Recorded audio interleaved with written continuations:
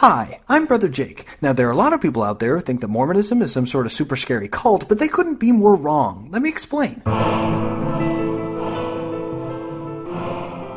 Welcome back to Infants on Thrones. I'm Glenn Ostland, and today is a special episode. It's a tribute to our very own Brother Jake, who is currently in critical condition at a hospital near his home in North Carolina. Now, Jake suffered cardiac arrest last Wednesday morning, November 28th. He was working out at his home in his basement. He went upstairs to shower, and he collapsed. His wife, Erica, was there. She performed CPR until the paramedics arrived. Jake has been making gradual improvements each day, but he's still not conscious. He's still on life support, and there's a long way to go for him to make a full recovery. Still, our hopes and prayers are with him. And we will be doing many more things for Jake over the next several weeks and months to support him, his wife Erica, and their 18-month-old son. Now, if you feel moved to help and you have the means to do so, there is a GoFundMe site. It's GoFundMe/GoJakeGo, all run together. Now, I'll link to that from our website and also from our Facebook page. So if you're able to do so, please show your love and appreciation to Jake and his family by making a generous donation today. We will keep you updated on his progress. We all love Jake so much. And here are just a few of the many reasons why. Okay. It's the eye of the tiger. It's the threat of the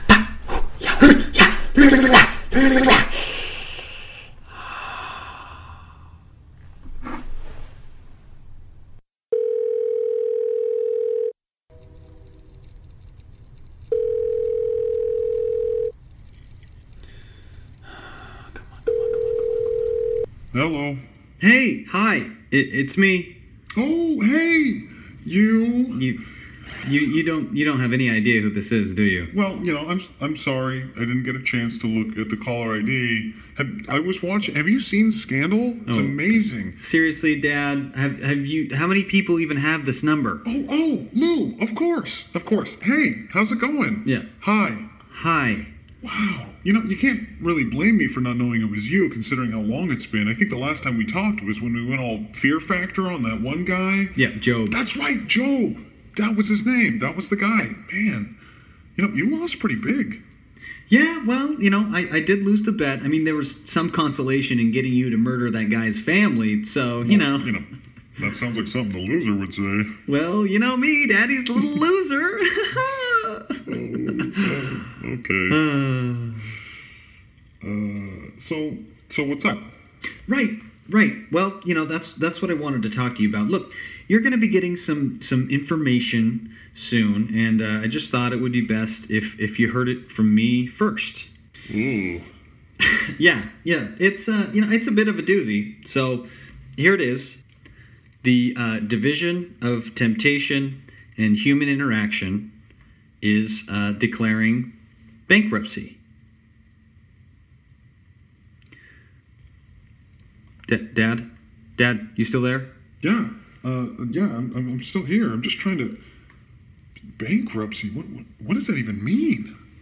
Well, it means that we're liquidating and shutting down operations. We're going out of business. Shutting down? Why?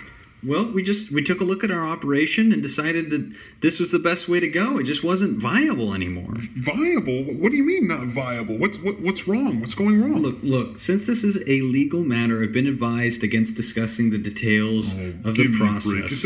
Is this about the Job guy? Are you still mad about that? No, it's not about Job. It's purely a business decision. You'll be getting a detailed written report very soon. It sounds like you're still mad about it, and since you won't tell me why you're doing this, it looks like some sort of temper tantrum. You know what? I knew this was a bad idea. I'm out of here. Goodbye. We'll be in touch. Look. What? Look, I'm sorry. I think we got off on the wrong foot. Let me just hear me out. Look, I don't think I've been as appreciative as I could have been with you in the past. I'll level with you. I need you. And an important element of what I'm trying to accomplish with this whole plan of salvation thing is an opposition in all things. Right. This mortality thing, it's a test. And to be a test, it needs challenges, it needs alternatives, choose your own adventure kind of vibe. That's what makes it work, and that's what you provide. You're the bread and butter. Without it, this whole thing kind of, falls apart. So what do you say we step back, we take a look at your contract, and we see if we can't, work something out, all right? Dude, Huh? you seriously think that you need me to provide all the opposition? Well, yeah, you're the source of all temptation and evil, Lou. You're the yin to my yang. Oh, come on. Are you shitting me? Hey, language. Language. Look, how naive can you be? Have you even thought this through? I mean, first of all, how could I possibly be the source of all temptation if you can remember me becoming, Satan. Yeah. I'm not following. What do you mean? I mean, if I'm Satan, then there wasn't anybody in the role before me, right? Right. But there were still a bunch of us that jumped ship pre-mortality. Yeah. And that was bad. Absolutely. So, if a third of everyone that would ever live collectively did one of the worst things you can do, and by the way, real impressive, 33% fail rate of your offspring right off the bat. What are you, a praying mantis? Anyway, if you lost a huge chunk of people to bad behavior before there was ever a Satan, then obviously you don't need me for opposition. It's already baked in. I mean, if I'm really the source of all temptation, who tempted me? Huh. Seriously, what do you imagine that I'm doing down here? It's like you think that every little bad thing that happens is me pulling the strings of humanity, but trust me, that's way more work than it's worth. No thank you. I am laissez-faire all the way. So as much as you'd like to believe it was me, I didn't cause the genocide of the indigenous Americans. Was that a jab at me? Or cause people to be born gay? Okay, that was definitely a jab at me. Or invent the internet? The opposition bus hold has on. been pretty much driving itself for a while hold now. on, So hold on. what? Back up. What? Back up. What? The internet. What about it? That wasn't you? Are you kidding? No way. I mean, I'm good, but I'm not that good. Seriously? Swear to Scout's honor, I had nothing to do with it. Wow. But you know what? For the sake of argument, let's just say that I am the source of all opposition. The thing is, I know how the end game of this whole plan of salvation plays out, and spoiler alert, it doesn't end well for me. Jesus comes down, final judgment, weeping and wailing, you win, I lose. Wait, you know about that? You know about that? Of course I know. You put it in the freaking scriptures like 20 times. You don't think I can read? What is your image of me anyway? How's it possible that you can call me cunning and devious and conniving every chance you get and then seriously think I'm not smart enough to read your playbook? Especially when you're paraded around the world, you're thrown to hotel rooms all over the place. Hey, I can't control the Gideons. Okay, you know what? Forget it. That's another topic. The point is, I'm not going to spend all my time fighting a war that I know I'll lose. Plus, if I was the opposition in all things, and opposition is such an important part of your plan, like you said, then as your nemesis or whatever, isn't the only winning move not to play? Shouldn't I just take my ball and go home? Wouldn't that screw up your whole plan way more than fighting for the souls of men just to get my ass kicked in Armageddon? Oh. Shit. Language. What? Okay. I gotta go now. No. Bye. That guy. Jesus Christ. Calling Jesus Christ. No, please. Hello, Lucifer. Hey, JC, what's going on? It's Jesus. Please. How about the Christ? Yes, very funny. I know, right? Well, I should get going. I heard about the bankruptcy. Wow. Already. Well, you know what they say. The Father and the Son are one and all that. Yeah, I bet you are. Oh, okay. What is that supposed to mean? Nothing. I'm just curious. Are your legs sore? Sore? From what? What are you talking about? From jumping on the bandwagon. Oh my. Are we really having this discussion again? I mean, I'm just saying, when he said die, you said how dead. You couldn't wait. Lucifer, it was your choice to defy him like that. It's not my fault you were punished. I guess I just didn't realize he was just looking for a yes man, but apparently that's what it takes to become the favorite son. I resent that remark. I'm not just a yes man. He needs me. An important part of what he's trying to accomplish is a path to salvation, and that's what I provide. I'm the bread and butter. Without me, you, the whole thing falls apart, right? That's what what are you doing? That's what he told you, right? Well, yes. Look, man, obviously, we don't have the best relationship, and I was giving you a hard time before, but I swear, he just told me the exact same thing when I said that I was going into bankruptcy. Pretty much word for word. No, he didn't. Look, I'm just telling you what happened. No, he did not. Yes, he did. No, he wouldn't say that to you. Look, you guys are tight. Ask him. Ask him point blank if he told me that. You know, you're not going to believe who I saw up here. I was talking to Job. Oh, you know what? We're going through a tunnel. Lucifer, can you hear me? Lucifer, I'm going to have to...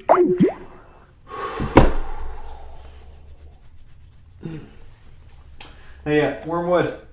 Hey, could you get Robert Kardashian on the line? We got to go over this paperwork.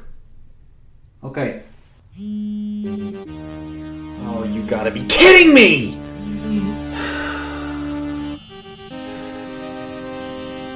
Hi, Ma.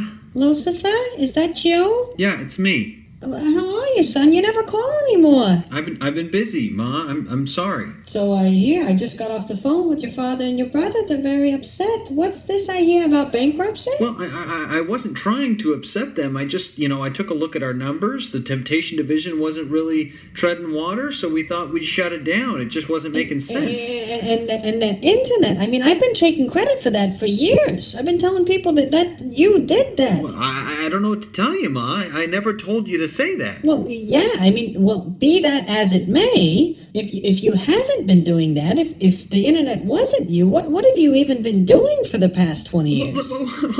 That's my point, Ma. That's why I filed for bankruptcy. I'm just spinning my wheels down here anyway. Why keep up the whole facade? Well, listen to me. Listen to me. Between you and me, your father is... he's a simple person. He means well, but he doesn't always think everything through. But this is important to him. Important to him? What's important to me? You didn't let me finish. If it's important to him, it's important to me. Oh, come on, Ma. Lou? No, Ma. Lou? Ma, no, I'm not going to be the fall guy in their little hero fantasy just because you want me to. I'm my own person. All right, fine. You're right. You're your own person. Do what you want. Whatever. Oh, okay. Here we go. I mean, sure, I did raise you, but, it was an act of love. If my son's too much of a big shot Prince of Darkness for his own mother, then that's just the way it is. Ma. 3 eons of labor, I'd tear like a paper bag, but no matter, you're your own person. You do what you want. Ma, it's not like that. You're never quite prepared for your son to turn his back on you. Ma! What is with all the shouting? Fine. I'll stop the bankruptcy. You will? Yeah.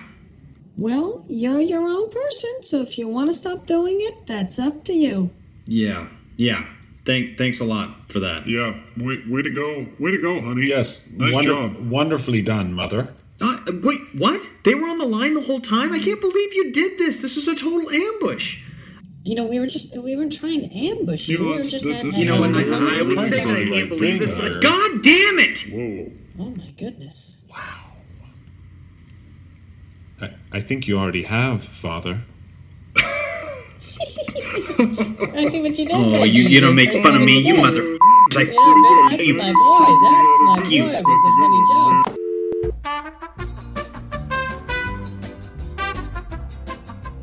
Flying is the worst one because people come back from flights and they tell you their story. And it's like a horror story. They act like their flight was like a cattle car in the 40s in Germany. That's how bad they make it sound. Right. They're like, it was the worst day of my life. First of all, we didn't board for 20 minutes. Right. And then we get on the plane and they made us sit there on the runway for 40 minutes. We had to sit there. Oh, really? What happened next? Did you fly through the air incredibly like a bird? Did you partake in the miracle of human flight, you non-contributing zero? That you got to fly? You're flying! right! It's amazing! Everybody on every plane should just constantly be going, oh my God! Wow! Yes! You're flying. You're sitting in a chair in the sky. Yes. Yeah.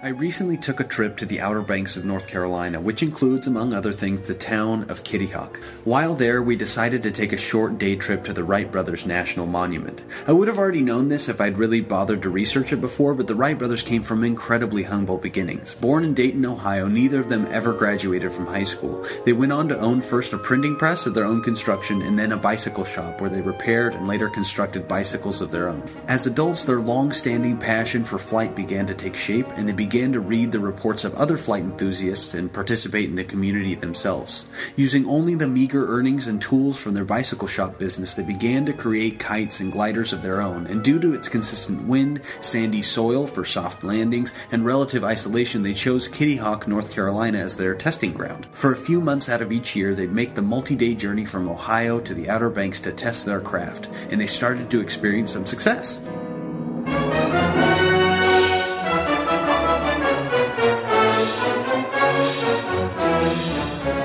However, the largest hurdle still eluded them: self-powered controlled flight. They just couldn't get any of their creations to work that way. Utterly discouraged, they were on the brink of giving up when the realization came to them. All the work they had done had been based on research and conclusions drawn by other flight researchers. But the whole field of study was relatively new. Nobody really knew anything. So how could they trust the work of others?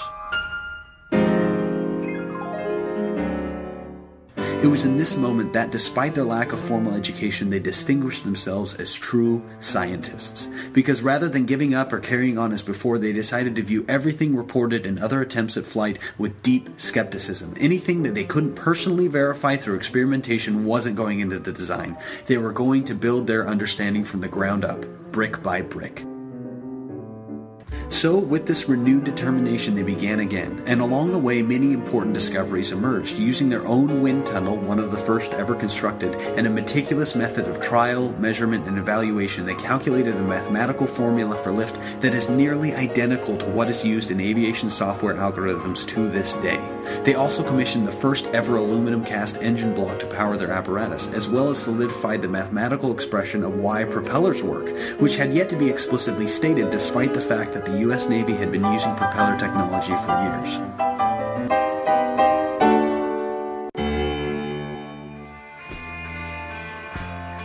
But after years of arduous labor, their backs were against the wall. Multiple mechanical setbacks had transpired while other, better financed, more educated researchers continued to close in on creating a working aircraft, and the window of favorable weather for testing that year was narrowing as winter set in. Finally, they reached a breaking point. It was now or never. So, on a blustery December afternoon in 1903, they put their little biplane on the wooden guidance track and fired up the engine. But because of the weight limitations, the engine had no radiator and therefore could only be run for a few consecutive minutes before overheating, so they were on a short timetable. Their first attempt was promising, but failed to reach the commonly accepted milestone of being airborne for 300 consecutive feet needed to count as flying. The second attempt went even further, but failed to reach the mark. Time was running out.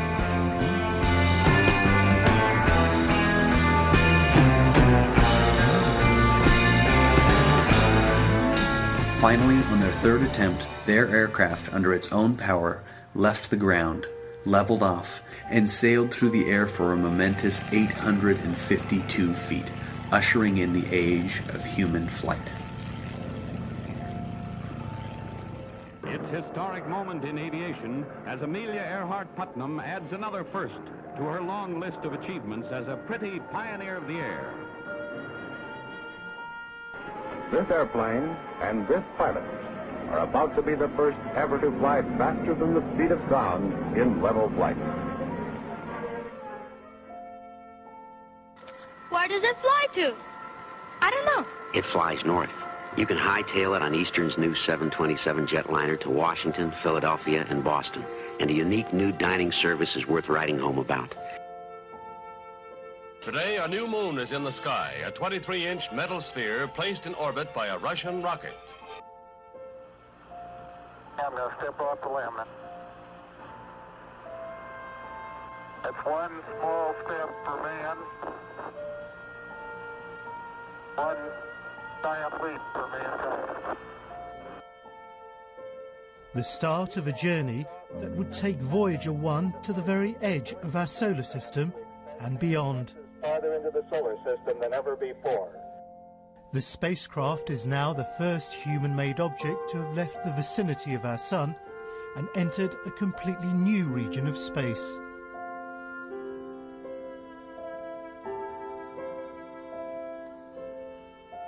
As I stood on that runway and contemplated the profound impact on humanity of what had taken place there, all the aspects of Mormonism that I've defined myself by in one way or another for so long, like who could get married to who, and temple attendance, and home teaching, and drinking coffee, seemed so small. Even the parts beyond the rules and technicalities, the doctrines and teachings I'd once found as such poignant examples of pure objective truth, started to feel so narrow and one-dimensional and obviously mired in the ideals of the culture they came from in comparison to what that first flight represented for human history. That isn't to say that one somehow negates the other. I just find the idea that Mormonism's assertions of truth are somehow more important or carry greater implications for the human race than what the Wright brothers discovered absurd. In just 100 years, the discoveries made by these two uneducated, unrelenting, brilliant Midwestern bicycle repairmen have reached a state of transcendence beyond anything Mormonism ever has. Their contribution to our collective knowledge has truly rolled out like a stone cut without hands to fill the whole earth, regardless of differences in cultural upbringing, ultimately allowing mankind to accomplish feats once considered the impossible daydreams of madmen. The Wright brothers made gods of all of us, right here, in this life.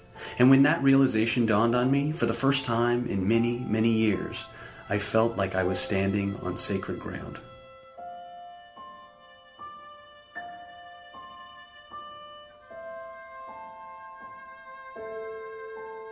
In addition to the Visitor Center and runway, the Wright Brothers National Memorial also includes a 60-foot 1930s-style granite monument on top of Kill Devil Hill, the hill from which they performed many of their experiments.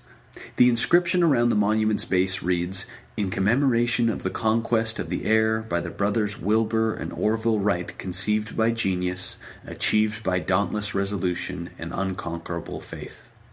When I first read this, I admit I was a bit skeptical of the use of the word faith. Faith, I thought, faith had nothing to do with it. It was science. Science is about knowledge, not faith. But as I thought about it more, the word seemed more and more appropriate. What else could you call their unshakable resolve to test and measure and try again and again and again, if not the evidence of things hoped for but not seen? However, the faith of the Wright brothers was very different than the faith that led me to take Mormonism so seriously all those years. See, my faith had been sort of a top-down model. I was taught what was right or good, and faith stepped in as some sort of stopgap when the predetermined conclusion of the way things were didn't seem to match up with the evidence or my own moral compass. My faith was rooted in the source of the information I was getting, and what came from that source was true in spite of all the evidence to the contrary. I just had to have faith that eventually the reality I perceived would reconcile somehow with the incongruent ideas I was holding in my head. The Wright brothers' faith, on the other hand, was rooted in the method they followed for establishing truth, rather than any one specific source like I was. They viewed all assertions of how it was with a hefty dose of skepticism, and any assertion that didn't stand the test of independent empirical verification was discarded without reservation. This allowed the evidence to drive their conclusions, rather than eventually the evidence will line up with this foregone conclusion and it'll all make sense kind of relationship that I'd had with Mormonism. Now, a lot of people seem to think that being skeptical means that you're cynical, but that wasn't true of the Wright brothers at all. Their disposition to never ever stop wondering and doubting and questioning showed that underlying their incredulity was an ironclad thread of optimism that if they tested enough alternatives, the answer would eventually be revealed and they could step into the blinding light of discovery. With that in mind, I'd like to bear my testimony. I know that the scientific method is true. And by true, I mean that I know that applying it with exactness will unequivocally bring a greater understanding of the world around us. I believe all that scientific inquiry has revealed, all that scientific inquiry now reveals, and I believe that scientific inquiry will yet reveal many great and important things pertaining to the nature of the universe. I know that, just as the Wright brothers unlocked the mystery of human flight and allowed mankind to break free of the force that binds us to the Earth's surface, as we remain skeptical of the answers we've been given and optimistic for the answers we can discover, we too can stand on the shoulders of the giants that came before us and reach even greater heights. grace. And that to me is salvation. That is exaltation. That is the vision of humanity that I subscribe to. Not a fallen being in need of redemption, but an ascendant testament to the majesty of sentience and critical thought. Sure, we're not perfect, far from it. But I know that through continued dedication to the scientific method, many great discoveries still await us. That we can find the collective wisdom to use these discoveries to help alleviate human suffering and improve the human condition is my humble prayer. In the name of the frontal lobe, Amen.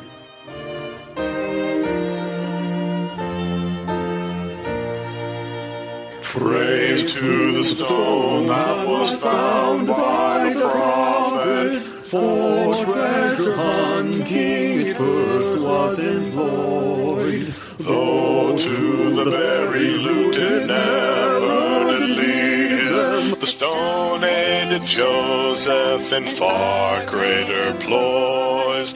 Hail to the seer stone that glowed like a light bright, wizards and hobbits now seek it in vain, magically guiding the prophet's dictation, released from the vaults now receives worldly fame.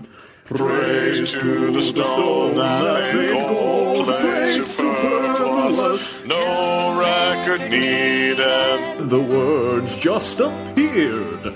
Nephi and Mormon and their neighbors were wasted, the stone bore the words when Joseph into it hid. Hail to the seer stone that glowed like a light bright, wizards and hobbits now seek it in vain, magically guiding the prophet's dictation, released from the vault now receives worldly fame. Praise to the stone in the hand of our seer, rock solid proof that folk magic is real. Scrying we now know is powered by the priesthood, the true version of Saruman's Palantir.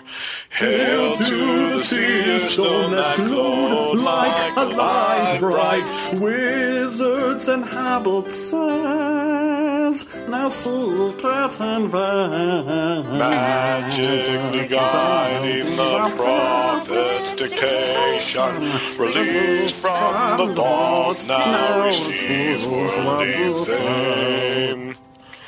Praise to the stone, chocolate colored and egg-shaped. Who can deny Brother Joseph's great claims? How could a prophet make up such a story? God wants our faith, not the use of our brains. Hail to the seer stone that glowed like a light bright, wizards and hobbits now seek it in vain, magically guiding the prophet's dictation, released from the vault now receives worldly fame.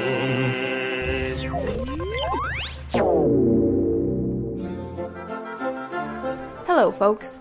I recently discovered your podcast while searching Mormon on Stitcher. I've also been listening to Mormon Expositor and Mormon Matters. I have enjoyed the past 6 episodes of Infants on Thrones, and just today listened to the essay by Jill Searle and the subsequent discussion. As a disaffected Mormon of the past 8 years and a previously active member with over 40 years of leadership experience, I have been able to relate with much of the subject matter, attitudes, and individual histories of your panel members. I was surprised to hear of one of your panelists, I cannot recall which one, today state that he is an attorney. The reason for my surprise is also the reason I am writing you today, and my observations and comments are expressed in the hope that they will be regarded with the respect that I and other listeners should have for each of you and your intent, and in the anticipation that some small improvements will help make your podcast even more interesting and helpful to your audience. The constant use of the words like, I mean, and by the panelists in virtually every sentence is not contributory to the fluent and articulate conveyance of thought, and after just a few minutes actually becomes annoying to the listener. On the other hand, and as a good comparison, Miss Searle's comments avoided those colloquialisms, as she was exceptionally articulate. I was particularly disturbed by Erica's sound quality in comments. She must have been seated back from her mic or in an environment that was acoustically poor because she had tunnel voice with the background echo. But most bothersome from a listener's perspective was that she had considerable difficulty completing a fluid sentence and was the panelist with the most frequent misuse of the colloquialisms mentioned above.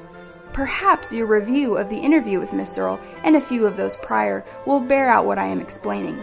Maybe none of this is of any concern to you, and if that's the case, I have at least expressed my thoughts. On the other hand, if the quality and professionalism of your podcast is of concern, together with the impact it may have on your listeners, then I would invite you to give credence to my comments. Thank you for your time today, and for your efforts to provide helpful information to those transitioning through what may be difficult times in their life. Sincerely, Mr. Reed.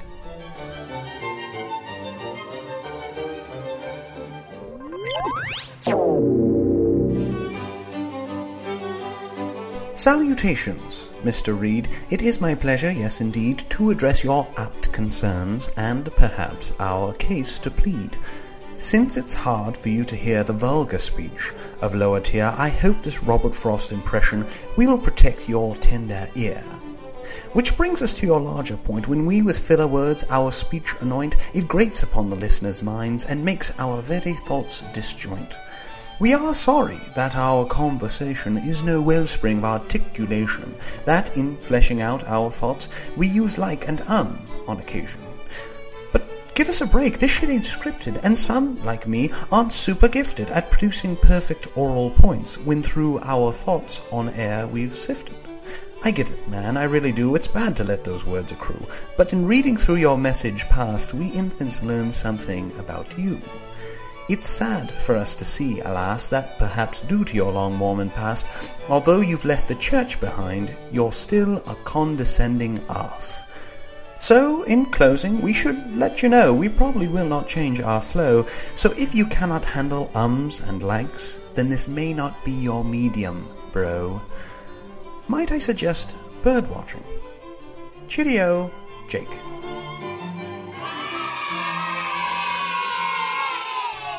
Hi, I'm Brother Jack. Now, there are some people that think that people who leave Mormonism or ex-Mormons tend to experience strong confirmation bias when viewing things the LDS Church and its leaders do from a non-believing perspective, but that's not true at all. Let me explain. See, to become an ex-Mormon, most people eventually have to come to a point where they look at the truth claims of the Church from an empirical standpoint, which is something that Mormons are encouraged not to do. Mormons are the ones with the confirmation bias when you think about it. So when somebody who's Mormon takes a critical look at the Church, all the years of dichotomous, black and white, good and evil, evidence cherry-picking, religiously fueled thinking completely disappears and is replaced with good, smart, totally logical and empirical, noble, smart, truth-seeking, evidence-following, smart thinking skills. And that allows us to notice things that typical people might not notice. Like this video of Henry B. Eyring during one of the prayers of a recent conference meeting, for example. Actually, let's watch it. We are grateful to live in a day of the restoration of the gospel.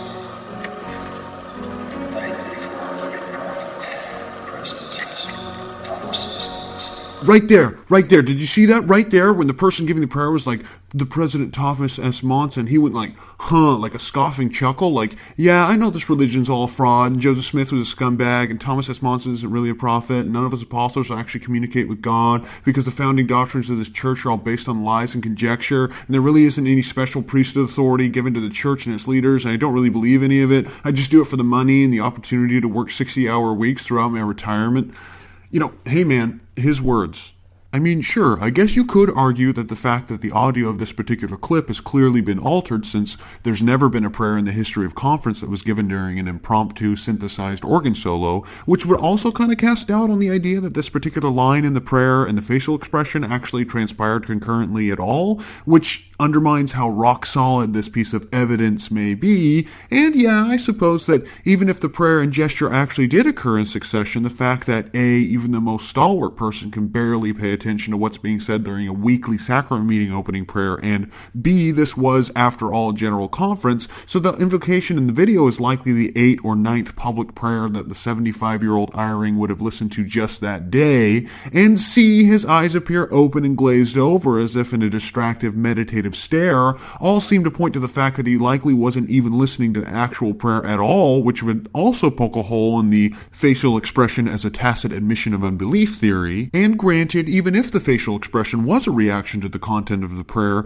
it's a little hard to argue that one facial expression is strong evidence of his true opinions when you consider the dozens and dozens of times he has, on film, explicitly stated his firm belief in the church and its doctrines. But come on, I mean, you saw his expression, and it happened right when somebody giving a prayer said President Thomas S. Monson. What other conclusion could you possibly draw from a momentary, unexplained gesture other than an admittance of disbelief in the church his entire life is constructed around? Now, there are some people out there who might say, but extrapolating a single extremely strong conclusion from evidence with several alternative explanations and dozens of examples of conflicting evidence is one of the hallmarks of cognitive bias. But like I said, Mormons are the ones with cognitive bias, not us. We're the ones who use logic and empiricism to overturn our beliefs, and we did that without having an up-close insider's view of how the church works like Henry Eyring does. I mean, if he's that close to it, there's no way he doesn't know the church is a fraud, since any smart-thinking, logical, truth-seeking, evidence-following smart person would have to know that, and he was a scientist. So it's not really cognitive bias to take this single, ambiguous facial gesture as an indication that he doesn't believe Mormonism is true despite all the evidence against it, since we know the real answer. So you see, we're not biased at all.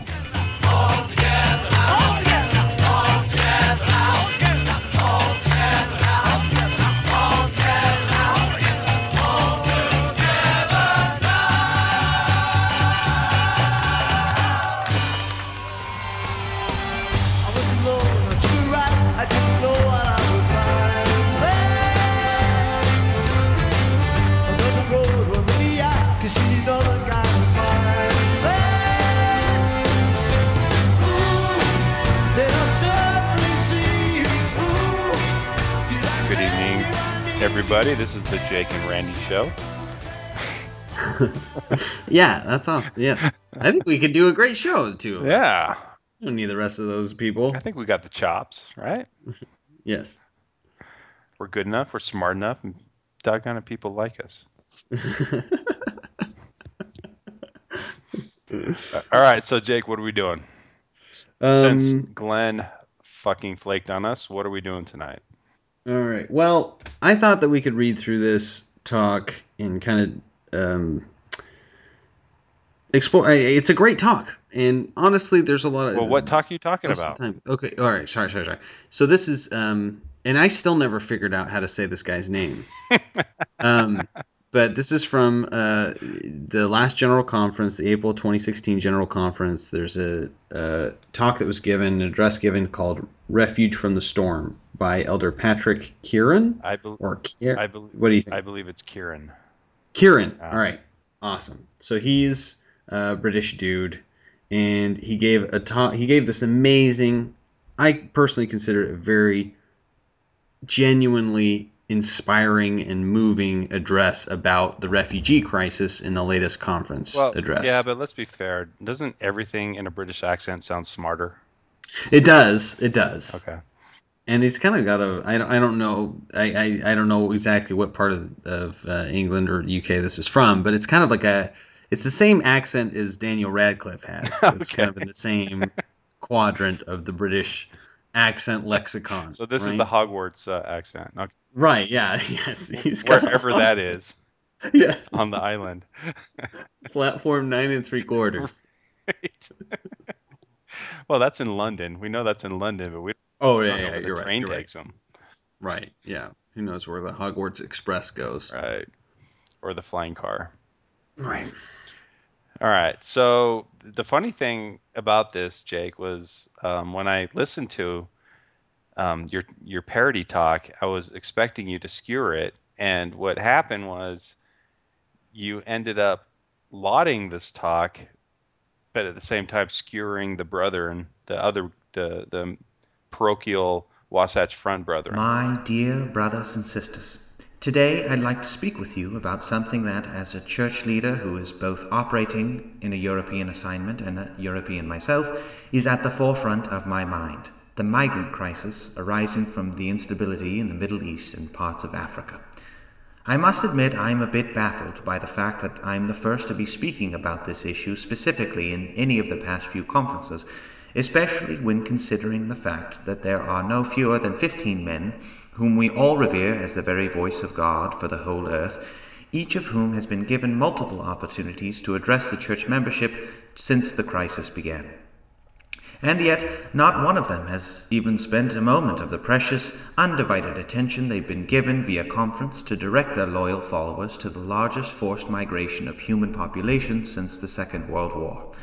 Indeed, one might think that such a massive display of human suffering and chaos across the globe would merit at least one address directed entirely toward the subject from these prophets, seers, and revelators in each general conference since the crisis began in 2012 and 2013, but I suppose that the impending dangers posed by the legalization of homosexual marriage and people finding faith-threatening historical information on the internet were more important issues at the time.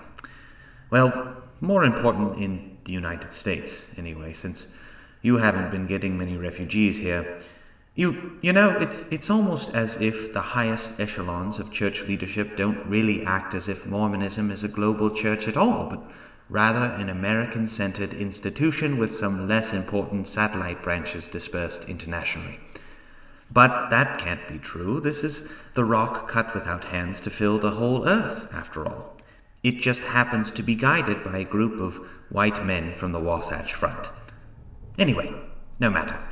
Every now and again, you just have to bite the bullet and act like the rest of the world exists. And I guess it falls to me, somebody most of you have never heard of, to direct our attention as a church away from the institutionally self-serving messages about how to make sure you all stay Mormon and convince others to become Mormon, and toward this urgent global crisis of immediate human suffering.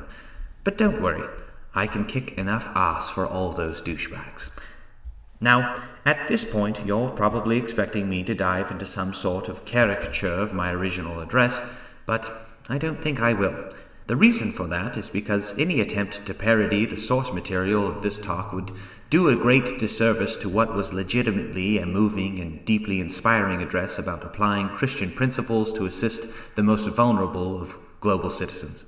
Conference addresses that supplant the typical Mormon myopia with specific, empathetic calls to service in response to acute global needs, as well as mine did, are depressingly rare, and I don't want to cheapen it with some sort of half-assed summary.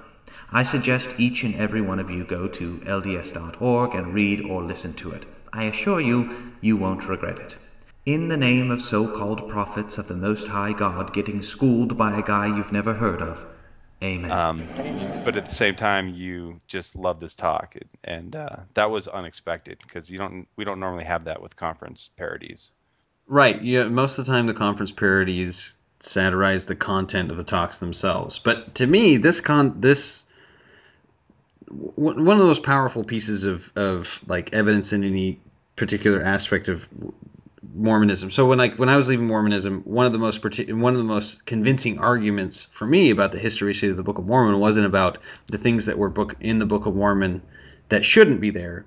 It was when I listened to a podcast with Dr. Michael Coe on Mormon Stories, who's this great Mesoamerican guy, and he's awesome. He's such a sweet dude, but the most fascinating part of that interview for me was when he talked about the things that should have been in the Book of Mormon that were not. Right, because most of the time we focus on the stuff that's in the Book of Mormon that shouldn't be there.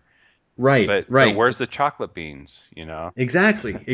Yeah, exactly. The chocolate beans. When you talk about that, I was like, where's the maize? Geez. There's no maize. Right. Totally. Corn. Yeah, maize doesn't take an important part in the whole narrative. Anyway, so it was in that same vein, this talk showed what was missing from the focus of so many general conferences. Like, this was such an insightful and moving address that I realized, oh, we could be getting this all the time. You know, like they get millions of people tuning in every 6 months, How is this the first time I've heard a talk about this specifically in conference? This is crazy. Yeah, and it's something that really matters in like real humans, real lives. Right. Right. As I mentioned, and he talks about this. This is the largest forced migration of human population since World War II. It's a huge, massive global crisis, the refugee crisis, because it's been a long time since you've had the level of upheaval in an entire region of the world that and ISIS is giving. Yeah, and conservative governor after conservative governor preemptively tried to push legislation through that would prevent any refugees from coming into their state. Right. In the United States, we're very anti. There's Trump. His platform. Right. His platform is based on fear, anti-immigration of any kind. So we're not completely immune from this, but based on the absence of focus on this particular issue in the past few conferences, it just seems painfully obvious that it's just because we're so America-centric. Mm-hmm.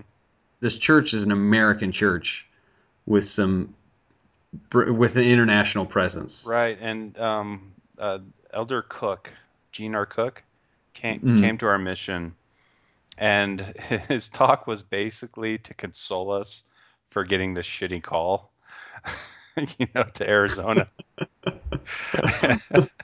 and guess what his message was? His message was, hey, elders, guess where 80% of tithing money comes from? It comes from the United States. So he tried to sell this to us. I know now that it's bullshit, but what he tried to sell us was, we are very careful to send the best to the United States because it's just practical. And wow, that is a fascinating argument. Jesus Christ. Yeah, well, he gave the talk at like a zone conference, so there's no transcript for it. I'm just going basically off memory. Right. But it really stuck with me because I really hated my call. Being from Los Angeles, being called to Phoenix, Right. But it made me feel so much better. It really, it was a very powerful and effective talk to get me through my mission. Mm-hmm. But I don't think. I think there's a lot of practicality in the church office building. I think they're run more like a corporation than a church. Mm-hmm. And they're very myopic from their vantage point in the Wasatch Front. How would they not be when every single member of the Quorum of the 12 grew up basically in the Wasatch Front? Right, except for Uchtdorf. Yeah. Right. But that they got one non-American, still white though, but not one non-American. He's very white and delightsome and very handsome. What a silver fox. Oh God, if I was anyway, yeah. If I was 20 years older and gay, and he was gay. But he's very Western civilization, so it's easy to kind of pull him in. Right, right. Yeah, but apart from that, very, not only just American-centric, but also Wasatch Front, right? Western parochial. American. It's very parochial. Yeah. I don't know that word. You define that word for me. Big brain guy. It's basically, parochial means it's from a small area with that area's mindset. Oh, nice. I'm going to use that someday. Oh, it's a good word. Parochial. Yeah. All right. Well, don't ever say you didn't learn anything on Infants on Thrones. All right. Well, let's dive into this thing. All right, let's go. Let's dive into this thing. Oh, okay. So I'll start with the scripture, and then you with the subsequent paragraph. Okay. For I was an hungered. For I was an hungered, and you gave me meat. I was thirsty, and you gave me drink. I was a stranger, and you took me in. Naked, and you clothed me. Verily I say unto you, inasmuch as ye have done it unto one of the least of these my brethren, ye have done it unto me. This is a quote from the New Testament. I don't remember exactly where it's from. Hold on. Yeah, well, there's a little Matthew. There's a little fable 20. that predated that in Greek mythology, where Zeus goes door to door to see if anyone would take him in, and he's disguised as a poor person. Mm-hmm. And this old couple takes him in, and they give him, even though they have nothing, they give him their cabbage and, you know, basically fed him everything they had. And Euros.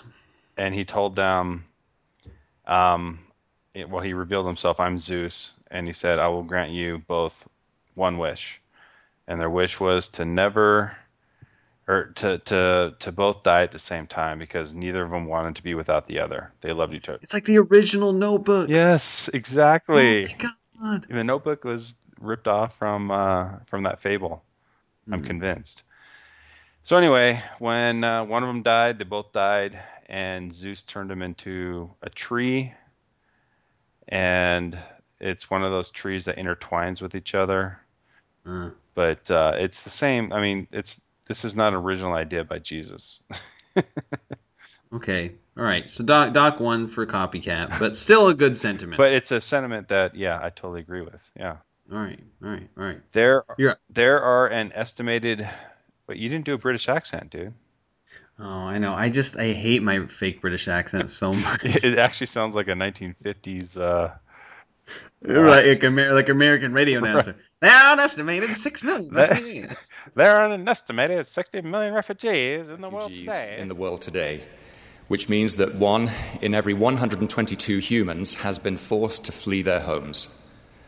And half of these are children. It's shocking to consider the numbers involved and to reflect on what this means in each individual life.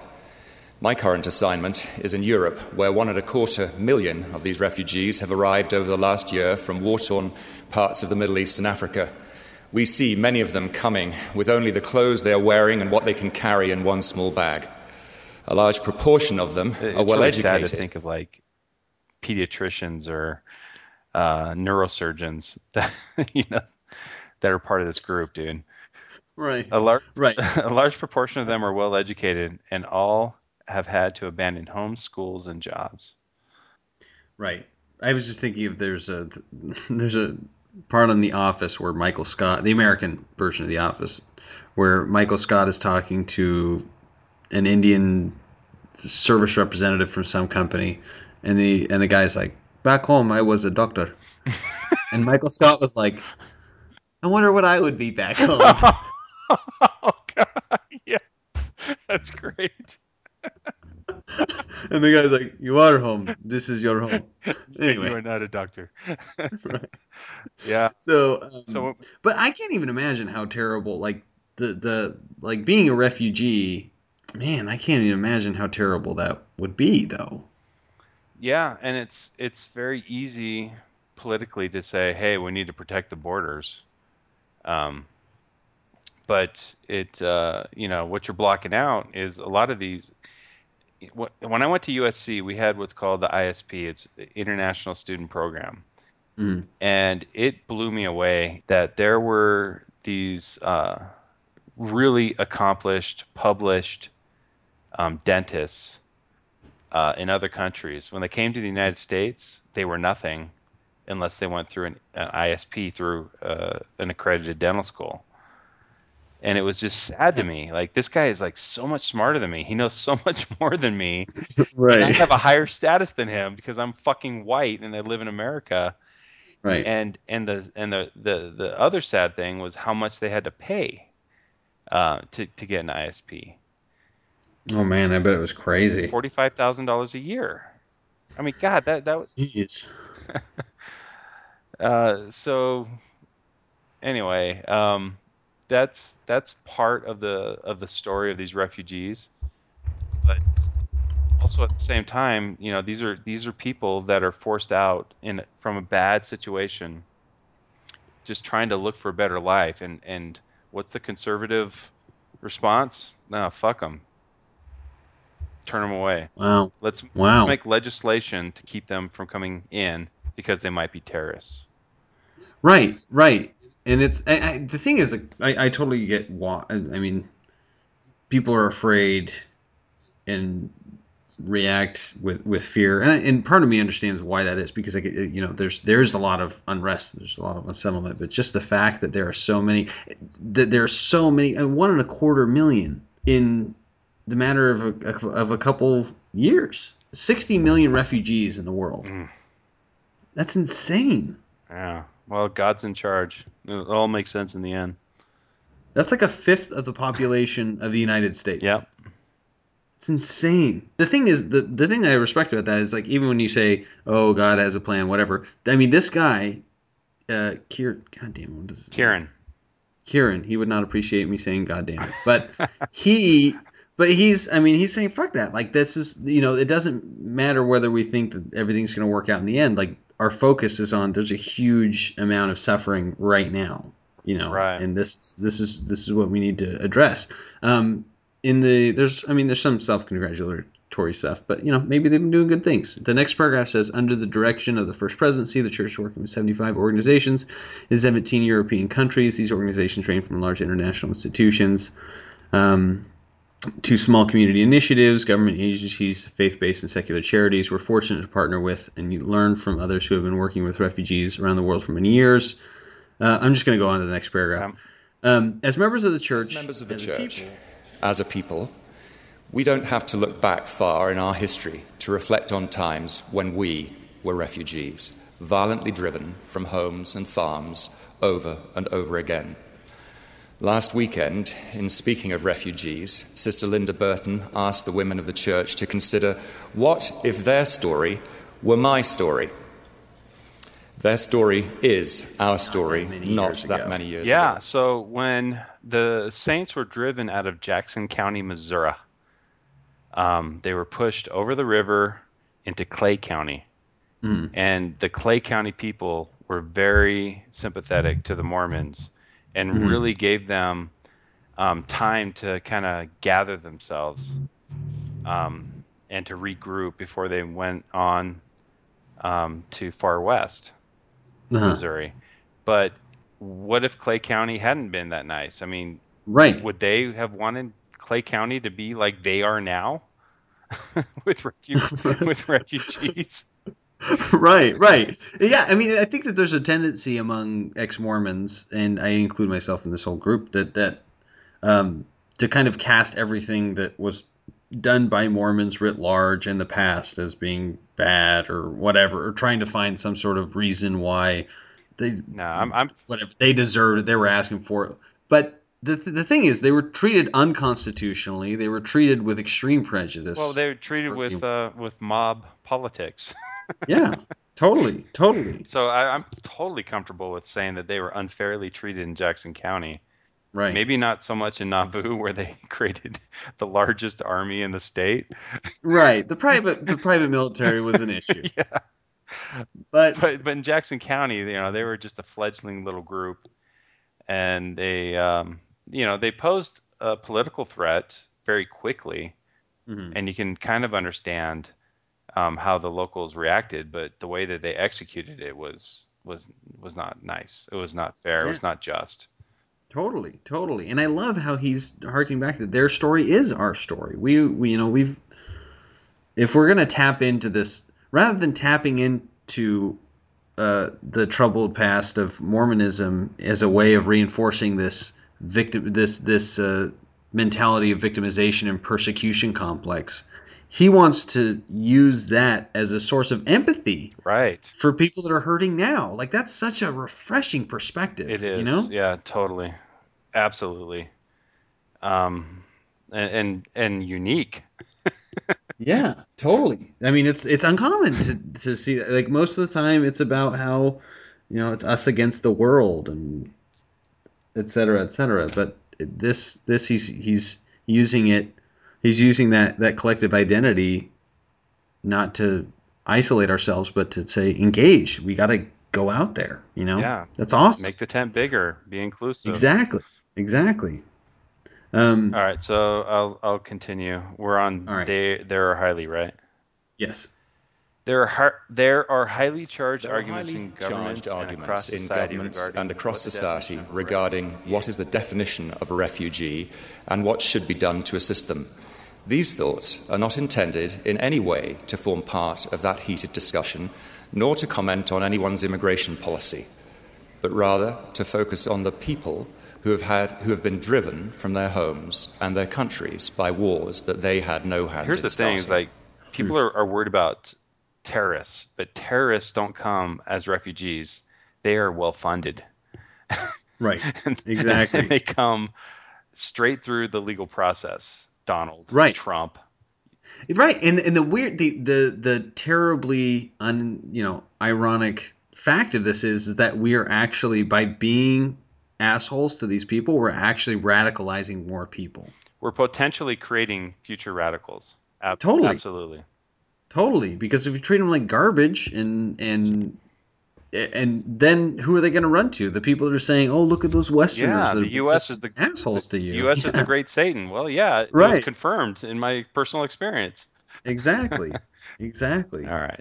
So my remarks are not intended in any way to form part of that heated discussion, not to comment on immigration policy, pussy, but rather to focus on the people who have been driven from their homes and their countries by wars that they had no hand in starting. No shit, Sherlock. Yeah. Almost everybody who's a victim of war had no hand in it. Right. Anyway, the Savior knows how it feels to be a refugee. How it feels to be a refugee. He was one. He was one. Was he? I thought he stayed in where he grew up. Pretty much. Anyway, right. I'd be happy to hear you debunk the historical reports coming up. He was born in Nazareth. He died in Jerusalem. It's not that far away. I mean, anyway. Sure, his country was under the control of Rome, but he was not a refugee. Nice stretch. Anyway, I can't read it. As a young child, Jesus and his family fled to Egypt. That's such bullshit. They did not. Anyway, according to Matthew, Jesus and his family fled to Egypt to escape the murderous swords of Herod. This is like reading a fairy tale as if it's real. Sorry. And at various points in his ministry, Jesus found himself threatened and his life in danger, ultimately submitting to the designs of evil men who had plotted his death. Perhaps then, it is all the more remarkable to us that he repeatedly taught us to love one another, to love as he loves, to love our neighbor as ourselves. Truly, pure religion and undefiled before God and the Father is this: to visit the fatherless and widows in their affliction, and to look to the poor and the needy, and to administer to their relief that they shall not suffer. Like, I can't argue with that sentiment. Right. Oh, totally. No. And so there's this interesting article that I read recently that I'm not sure how I feel about it, because on one hand I don't necessarily subscribe to the sentiment, but basically there's Peggy Fletcher-Stack back in March 8th of this year wrote an article about how there's an initiative how to teach members the messy part of LDS history and theology. And it's about, some of the efforts like the essays and why they, it's why speculating on why the church felt the need to do this. But there was there's this quote by Kathleen Flake, who is a professor of theology at the University of Virginia, but also a Mormon intellectual type person. Is she from the Snowflake area in Arizona? Oh, I'm sure she is. Yeah. I'm sure that I'm sure that we're cousins. Like, if we go back 2 or 3 generations, I'm sure that we can figure out how we're related. Which sister wife you're related. Yeah. Yeah, exactly.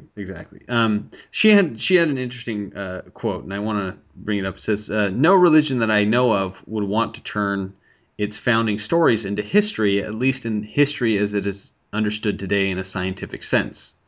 Faith is not about fact, nor about fiction, for that matter. It's certainly not a question of sophistication at all, but of religious sense." So there's this sense of, like, it reminded me kind of the end of of like Book of Mormon musical. So spoiler alert, some spoilers about the Book of Mormon musical. So at the end of the Book of Mormon musical, there's the they repurpose the book. Right. And they say hello. They sing the hello song. And during the hello song, they've taken. But they also like earlier in the musical, they say fuck. There's a whole song, "Fuck You God," and they say "fuck you," like many times. In the finale, it's "Thank You God." Right. You're right. You're absolutely right, and that's related to what I was getting at, because they take the Book of Mormon, they repurpose it, they mash it up into the Book of Arnold, which is a new set of cultural kind of hodgepodge, like pop culture references mixed with stories that are relevant to the society in question.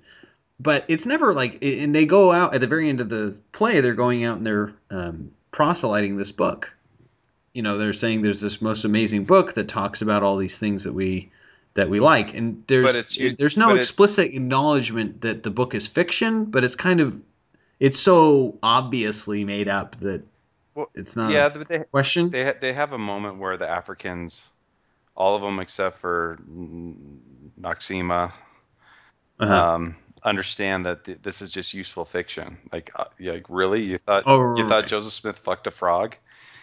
And so I think that really was the message from the creators at the end. This would be a big improvement on religion if they acknowledge that it's just useful fiction, like the Canterbury Tales, the Iliad, the Odyssey. Right, which is kind of what we're getting at here. I mean, so you acknowledge that like the escape to Egypt to escape Herod's sword, the baby genocide never happened and blah, blah, blah. But it is a useful fiction because look at he's talking about the outcome of the story, or the moral of the story isn't it amazing that we can still love one another even when we're persecuted or whatever, Yeah. So if it could be like that. It's not. But if it could be like that, it would be great. Right. Because let's reiterate. He wasn't that paragraph is not him saying this is a useful fiction. Right. Exactly. It's like this literally happened, and if you don't believe it literally happened, then you're going to be not in the in group. Well, yeah. I mean, that's implicit. That's implicit, and that's ultimately what is the result. But I'm not saying that's what he's saying. Right. But I could see, like it's almost, I guess what I'm arguing for is like, in this example, this is an example in which it doesn't really matter if it's true or false or whatever, because it's not about taking the literal truth of whatever happened and using that to form our morality. It's about using it as just an example of how we should treat other people in... I don't know. And I'm totally if you want to call Jesus a refugee, Right. What would have to change to do this? If he said the Savior knows how it feels to be a refugee, he was one according to the Bible as a young child, Jesus and his family. Like, is that enough of a caveat, or would it need to be more than that? No, I mean, if he can use any story in the Bible to affect change, right, to bigotry and xenophobia, in white privileged American saints, then dude, just do it, right, run, right, take the ball and run. Okay, got it. But I guess now that you say that, it's kind of a double-edged sword, because there are other Bible things that are used to be shitty. So it's kind of a mixed bag. Like the whole idea of hell is like the worst idea in the history of religion. Thanks, Jesus. All right. So I'm going to continue on with. It has been inspiring. That's the one. It has been inspiring to witness. It's been inspiring to witness what church members from around the world have generously donated to help these individuals and families who have lost so much. Across Europe specifically, I've seen members of the church who have experienced a joyful awakening and enriching of the soul as they have responded to that deep, innate desire to reach out and serve those in such extreme need around them. The church has provided shelter and medical care. Stakes and missions have assembled many thousands of hygiene kits. Other stakes have provided food, water, clothing, waterproof coats, bicycles, books, backpacks, and reading much glasses, more. and much more. So this is all happening in Europe. Europe's right, exactly. Europe's bearing the entire burden of this refugee crisis. Right.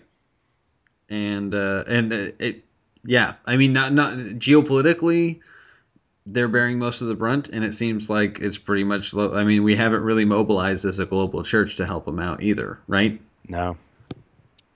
I mean, they haven't done nothing, so I'm not going to try. Right. I'm not going to try to be unfair. Right. But they certainly could do more with all of their assets. Mm-hmm. Right. I'm just going to read the next paragraph because it's mostly the same type of thing. Individuals from Scotland to Sicily. There's a nice alliteration there. What is it with alliteration, man? I don't know. Like, they got to do it, though. Like, it's... I'm quite certain that that's not, like, the parameters. But he picked two countries that were close to the parameters. Right. So he can get his alliteration. Scotland to Sicily. Yeah. Have stepped into every conceivable role. Doctors and nurses have volunteered their services at the point where refugees arrive soaked and chilled and often traumatized from their water crossings. As refugees begin the resettlement process, local members are helping them learn the language of their host country, while others are lifting the spirits of both children and parents by providing toys, art supplies, music, and play. Some are taking donated yarn, knitting needles, and crochet hooks and teaching these skills to local refugees, old and young.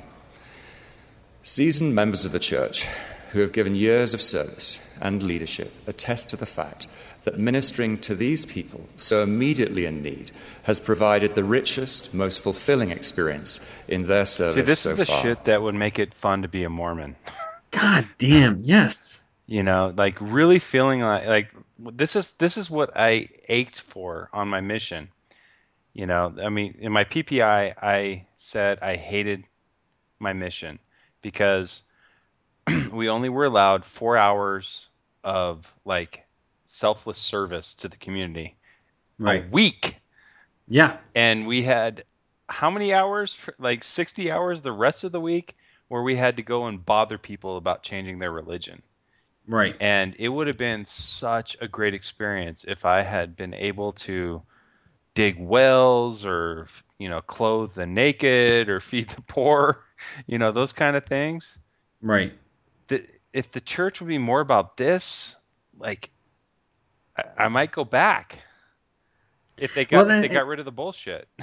Right. And that's the thing is, I feel a little bit hypocritical saying this because I haven't not doing anything right now as an expert. Right. Like I haven't done a lot to kind of strike out my own and seek out my own opportunities to do service, and that's something that I got to be better about. But the church is uniquely positioned with their assets. Yeah, I mean, there's a great facilitate this kind of, action.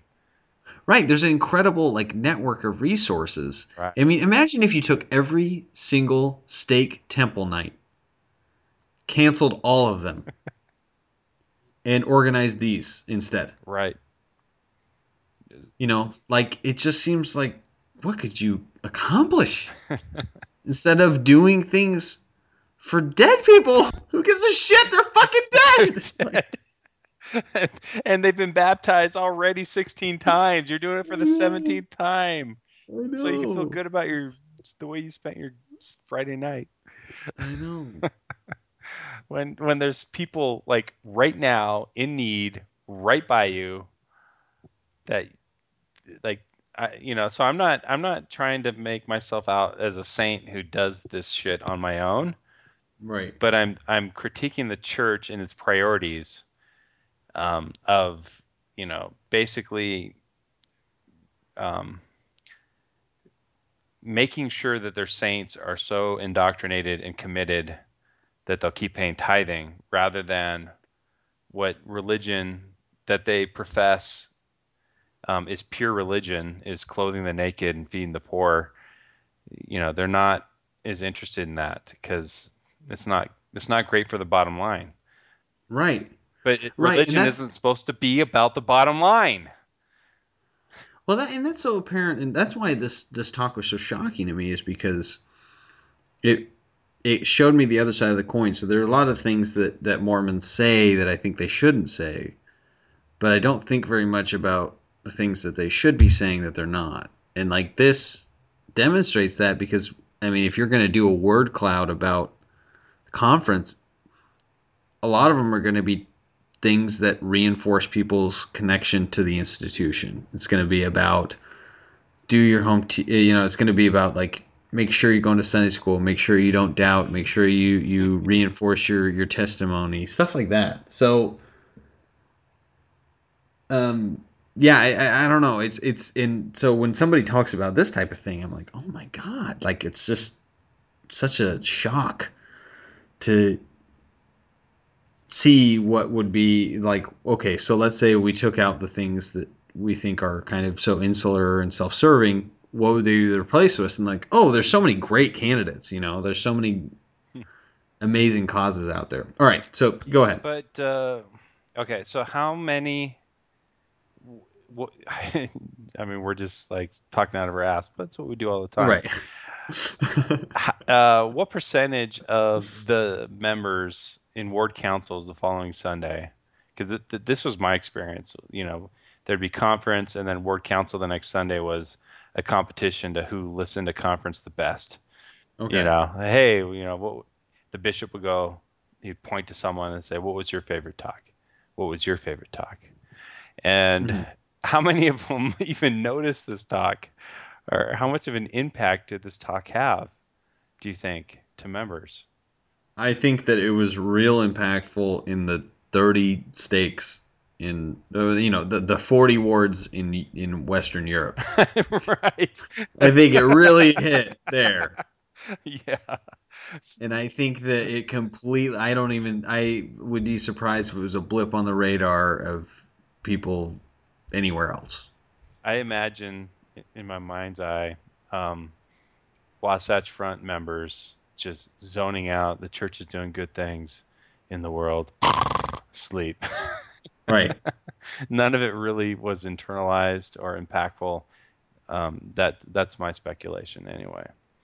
Yeah. So the next paragraph is the reality of these situations? Yeah, that's the one. All right. The reality of these situations. The reality of these situations must be seen to be believed. In winter, I met, amongst many others, a pregnant woman from Syria in a refugee transit camp, desperately seeking assurance that she would not need to deliver her baby on the cold floor of the vast hall where she was housed. Back in Syria, she had been a university professor. And in Greece, I spoke with a family, still wet, shivering and frightened from their crossing in a small rubber boat from Turkey. After looking into their eyes and hearing their stories, both of the terror they had fled and of their perilous journey to find refuge, I will never be seriously, the same. These people fled high probability of death for slightly less high probability of death on a fucking dinghy. Yes. To cross a body of water. Oh, totally. Yeah. If you're going to float across ocean currents on a rubber life raft, like how dire is your situation? Yeah. What does that say about what you left behind? Right. Exactly. God, that is, I mean, I imagine that would be a life-changing experience. Yeah. And I believe him. Like when he says that this was life-changing, I believe him. The thing that I like about this is it's the power of the story itself. He didn't say like, she looked into my eyes and I felt the Spirit testifying to me. Like, you don't have to say that. No, he didn't. You just describe it and you say, I heard that and it changed me. And I believe him. I totally believe him. Yeah. Yeah, he didn't embellish on that paragraph at all. Yes. I think that was awesome. Okay, so extending care and aid are a vast range of dedicated relief workers, many of them volunteers. I saw in action a member of the church who, for many months, worked through the night, providing for the most immediate needs of those arriving from Turkey into Greece. Among countless other endeavors, she administered first aid to those in most critical medical need. She saw that the women and children traveling alone were cared for. She held those who had been bereaved along the way and did her best to allocate limited resources to limitless need. She, as so many like her, has been a literal ministering angel whose deeds are not forgotten by those she cared for, nor by the Lord on whose errand she was. She wasn't on the Lord's errand. She was just a human who saw, humanitarian need, and she had a very useful skill set to be utilized in this situation. How many of these people that she administered to are going to become Mormon? 0. Very likely 0. But I think that he kind of implicitly acknowledges that by the fact that he just said they're not forgotten, and the first person is by those that she cared for, and then the afterthought is, oh, and God notices too. Right. But the primary one, to his credit, is, it's the people. That's what matters. It's the people. These are amazing people.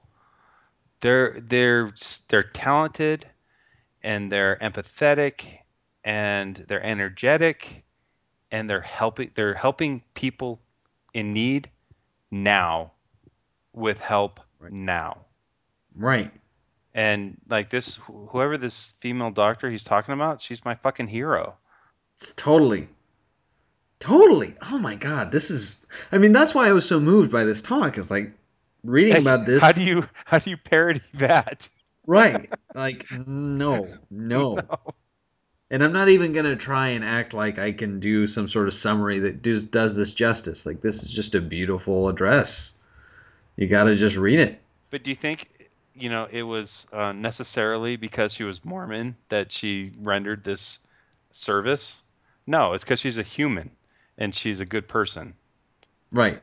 But, this is the thing that drives me nuts about the church is they will try to then co-opt this as, Mormon propaganda. Like, look what our Mormon people are doing because they are Mormon, because they have the gospel, because they have the truth. But right. She's just a good person, and a smart person with that went through the process to get the skills needed that were very useful at this time. Right. You don't get to own this fucking Salt Lake.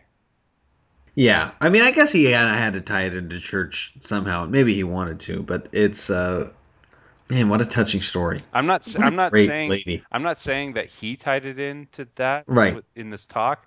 I'm saying that because it's in general conference, that they're trying to tie it in. Right. Yeah, and I think, and I would, I would not be happy with the notion that somebody listening to this, somebody kind of half listening to this, just like, oh, aren't we so wonderful? Yes. Remember the church that did that? It's like, a hero did that. She's amazing. Yeah, she's just a hero. Okay. Right. It doesn't matter what religion or country she comes from, what gender she is, even. She's just a fucking hero. Right. And here's how much of a hero this is. She could hate gay people. And I wouldn't give a shit. If I found out, by the I don't know. I feel like it's hard to judge those two. I don't know. There's so many Mormons that are in the East Coast and in Europe that have no problem with the gays. Oh, I'm sure. She probably. It's hard for me to believe that she is against gay rights. I mean, that would be. I would just say I would be shocked. Yeah, I'm sure the Turkish refugees hated gays more than she did. Totally. The people she was treating hated gays a lot more than she did. God, this is weird. We're like trying to balance these out. Right. Okay. All right. Where are we? Oh, all who have. I think is it my turn to read? Yeah. All right. All who have given of themselves, all who have given of themselves to relieve the suffering around them are much like the people of Alma. And thus, in their prosperous circumstances, they did not send away any who were naked, or that were hungry, or that were athirst, or that were sick, or that had not been nourished. They were liberal to all, both old and young, both bond and free, both male and female, whether out of the church or in the church, having no respect to persons as to those who stood in need. Holy shit, where is That's that the from? Book of Mormon. Alma 130. Yeah. Yeah. So you know what? It's maybe that's like the kind of maybe the thing we did about like hating gays versus being a nice person that comes into play here, because it's like that verse versus turning people's skin black because they're right. How do you weigh those two? It's a mixed bag. It's a mixed bag at best. Yeah. But yeah, I like that verse. Yes, Joseph Smith. Good job on that one. You dog. You know what? A blind dog. Anyway. Okay. This is a great paragraph coming up. Right. I really enjoyed this. We must be careful that the news of the refugees' plight does not become commonplace when the initial shock wears off, and yet the wars continue and the families keep coming. Millions of refugees worldwide, whose stories no longer make the news, are still in desperate need of help. God, that's such a great freaking quote, because I mean, yeah, we're all about the clickbait and like the most sensational like title, blah, blah, blah, 10 reasons why your dog is plotting to kill you, or whatever the fuck it is. But it's so often that that when something isn't in the news anymore, then the donations dry up, which doesn't allow professionals willing to donate their time. Yeah. To like Doctors Without Borders and stuff like that. Right. There's always like a very I was reading about this recently, actually. I think it was like on Planet Money or something, where they talk about like basically there are enough donations in total to be able to meet the need for any given crisis. But the problem is all the donations, a lot of them are in-kind donations, so they're like doctors. But doctors saying, "Oh, I can help out," but they all happen at one time. So if you took all the resources that were available for a given crisis and spread them out through like a year time period, then you'd be able to meet all the needs for the crisis. But since they all occur in the first 3 weeks, right?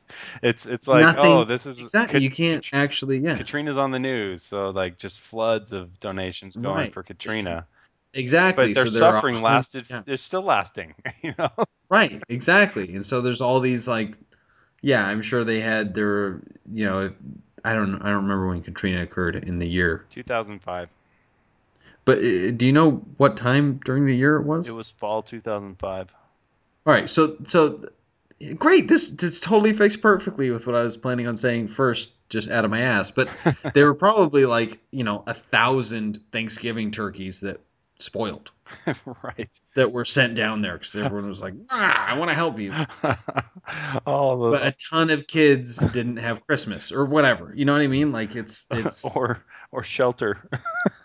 Right, exactly.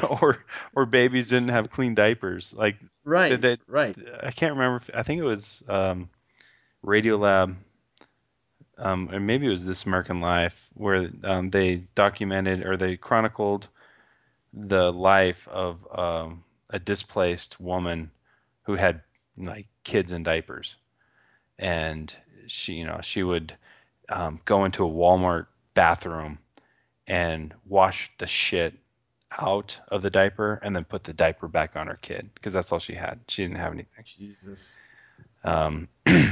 So you're right, and this happens with Thanksgiving and Christmas. Like everybody donates turkeys, and right. Everyone's really anxious to donate around the holidays for the needy. But you know what? That the needy are needy for 12 months. Right. Not for 6 weeks. Right. And this is an insightful, I think that's a very important suggestion that he made. It's like, don't let it become commonplace. Don't let the shock value of one story just wear off and then be like, nah. Yeah. Because these people are still coming. Yeah. That paragraph is spot on. Awesome. All right. I think we're on If You Were Asking. If you're asking, what can I do? If you were asking, what can I do? Let us first remember that we should not serve at the expense of families and other responsibilities, nor should we expect our leaders to organize projects for us. But, as youth, men, women, and families, we can join in this great humanitarian endeavour.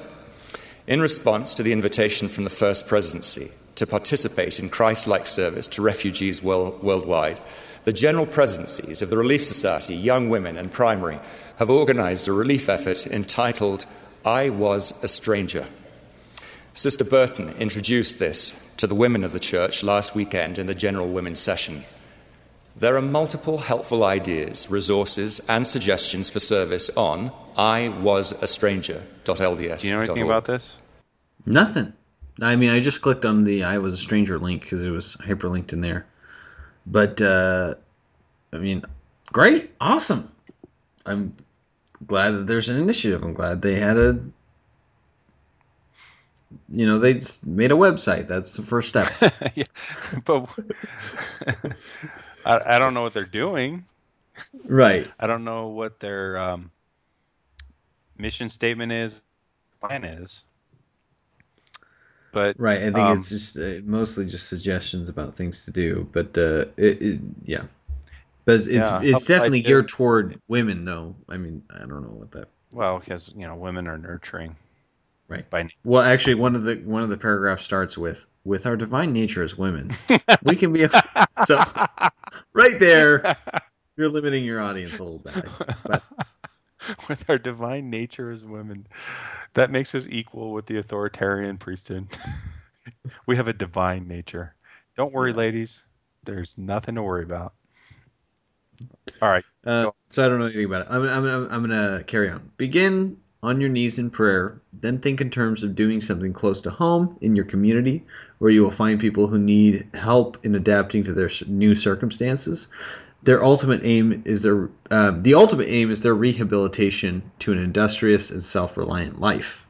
I like that. It's not not about a testimony.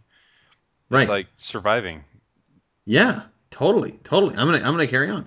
The possibilities for us to lend a hand to and be a friend are endless. You might help resettle refugees learn the host country language, update their work skills, practice job interviewing. You could offer to mentor a family or single mother as they transition to an unfamiliar culture, even with something as simple as accompanying them to the grocery store or the school. Some wards and stakes have existing trusted organizations to partner with, and according to your circumstances, you can give to the church's extraordinary humanitarian effort. So is he basically just talking to European saints here in this talk? Because we're not taking refugees here. Right, yeah, we kind of kicked them out. So I guess so. I mean, it's like start with a local thing. Well, I mean, I guess you can help with other. I don't know if you can call South American immigrants refugees from the drug wars. Maybe I don't know. There's a possibility, because that shit's crazy. I watched Sicario, and that was intense. I think most of the people from South America that go to BYU are upper middle class in their own country. Probably. And that's what got them there. But so is there anything that someone in Lehi, Utah, can take from this? Like, what can they do? I guess just donate? Yeah, I guess according to your circumstances, you can give to the church's extraordinary humanitarian effort, maybe. But that's not a really great place to for humanitarian effort to be used, right? I mean, the church is. I mean, there's not even a lot of specificity in terms of like you can just give to the. I mean, what do you do? Like fast offerings and just write humanitarian effort on the memo? Like I don't. Is there a line on there that's other, and then you could put humanitarian effort? Maybe, but they're not obligated to do anything that you say. No. Because it says on the form, whatever you give in here that's ours, fuck you. Yeah. I mean, we're going to use it exactly. We're going to use it how we're going to use it. Exactly. Thanks. Yeah. We appreciate it, but it's ours now. So. But I'm just wondering because like we don't have refugees, and so he must be talking to saints in Western Europe who are bearing the entire burden of this refugee crisis. Right. I mean, it probably is. Because he's probably like, screw it. I mean, everything else is so American-centric. I might as well. But he did in such a nice way that nobody's going to notice. It's the Hogwarts accent. Right. All right. Is it my turn or your turn? I think it's me. Okay. Additionally, each one of us can increase our awareness of the world events that drive these families from their homes. We must take a stand against intolerance and advocate respect and understanding across cultures and traditions. Meeting refugee families and hearing their stories with your own ears, and not from a screen or newspaper, will change you. Amen. Real friendships will develop and will foster compassion and successful integration. Oh my God. This guy is a stud. Right? Like that's like these paragraphs, I was like, oh my God, this is awesome. Oh, this is such a departure, right, from your normal general conference ethnocentric, perspective. Yes, absolutely. It's like, go out and meet a Muslim. Maybe you won't be so fucking afraid of them. Right. Absolutely. It's all about increase your awareness. Go learn about world events. Meet a gay person. Get to know them. Right. I mean, that's what it ultimately changed my heart. Right. From 2000, marching door to door, trying to get people to vote for Prop 22, to Prop 8, like destroying my testimony. It was meeting gay people and admiring them. Like this guy's gay, but God, he's a stud, and he's my mentor. Yeah, I mean, in him saying meeting refugee families and hearing the stories with your own ears will change you. Yeah, there's a big difference when you're like face to face with a person and you hear their story than when you read it on some clickbait. I mean, that's I think maybe that changes kind of what he's talking about between reading headlines and not letting it fade from your mind. It's like when you know somebody that has gone through that. Right. I mean, it changed. Tom has gone. I don't want to put words in Tom's mouth, but I don't think he'll have a problem with this. His empathy for gay people was driven by meeting people. Same type of thing. It was like he met people, he talked to them, he derived empathy from them, and he's like, how can I? And he's gotten to the point where he's marrying them. No, he's marrying them. Exactly. No, he's burning the barn of society.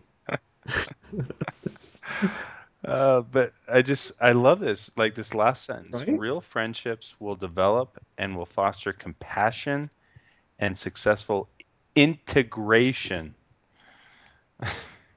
That's the key word. That's the anti-ethnocentric bullshit, that we've been fed. That's the big tent. Yeah. Is now they're part of us and we're part of them. Yeah. We're all one now. See? You see why I love this talk so much? I'm so glad you picked it. Oh, it's freaking great. Because, like with our conference parodies, we kind of beat a dead horse. We make fun of the same things. But that's why I loved your talk. It was like so refreshing. It was like, hey, this guy actually gave a great talk, and fuck you guys and your like myopic perspective from the Wasatch Front. Yeah. I mean, that's why I felt like this whole talk was just, I mean, I don't think that he was trying to stick it to him, but no, it's just so obvious. I mean, this just, this so clearly blows everything else out of the water that it's like, this is the level of discourse should abound in conference. Right. I mean, this is the reason that, if conferences are more or less, I mean, in most cases, they're just kind of a write-off. Yeah, because like you said in the intro, as Elder Uchtdorf, who sounds more and more like Schwarzenegger to me. I know. I keep waiting for him to say, "Get to the chopper." Every conference, I lower the voice distortion more, and I get more and more like this. And so it's like a distortion. Right, it's like a copy of a copy of a copy. So I'm not doing great on that front. But your intro, oh shit, what was the point I was gonna make by your intro? Oh, if you took one and you've put them all in the bag and took them out. Like so, conference. This conference outside of this talk, conference is just just the big bag of Mormon ideas mixed around and then just pull out of the hat. What are you gonna talk about? And it's just the same old shit. I mean, that's why the joke that it's so boring is so true.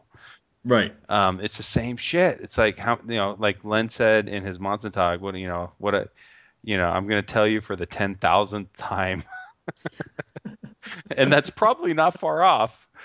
Yeah. The church is true. Right. And so this talk is just like a splash of cold water on your face when you're. I'm sure how did you even come across this talk?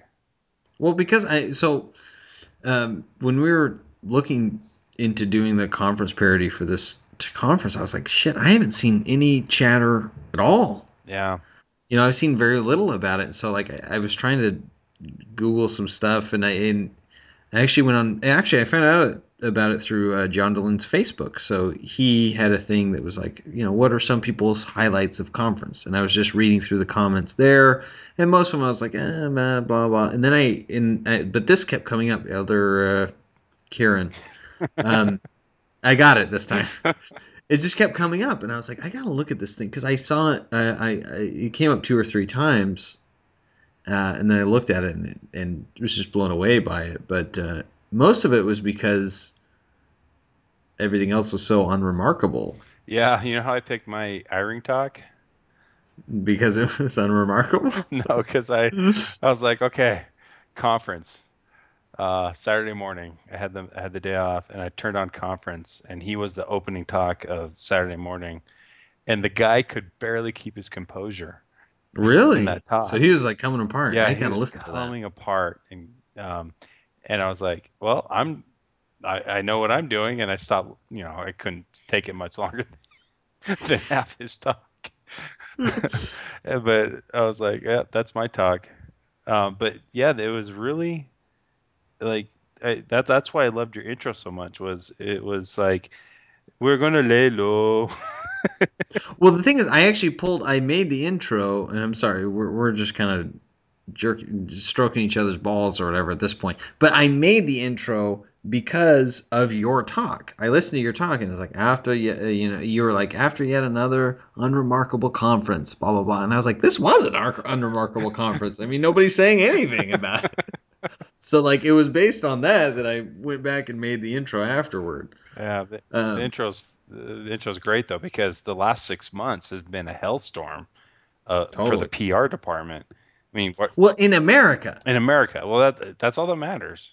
Well, exactly. It's because it's been a PR nightmare in America. In the rest of the world, there's a fucking global humanitarian crisis going on. Are you kidding me? We're not going to hear about that except for one British dude we've never heard of.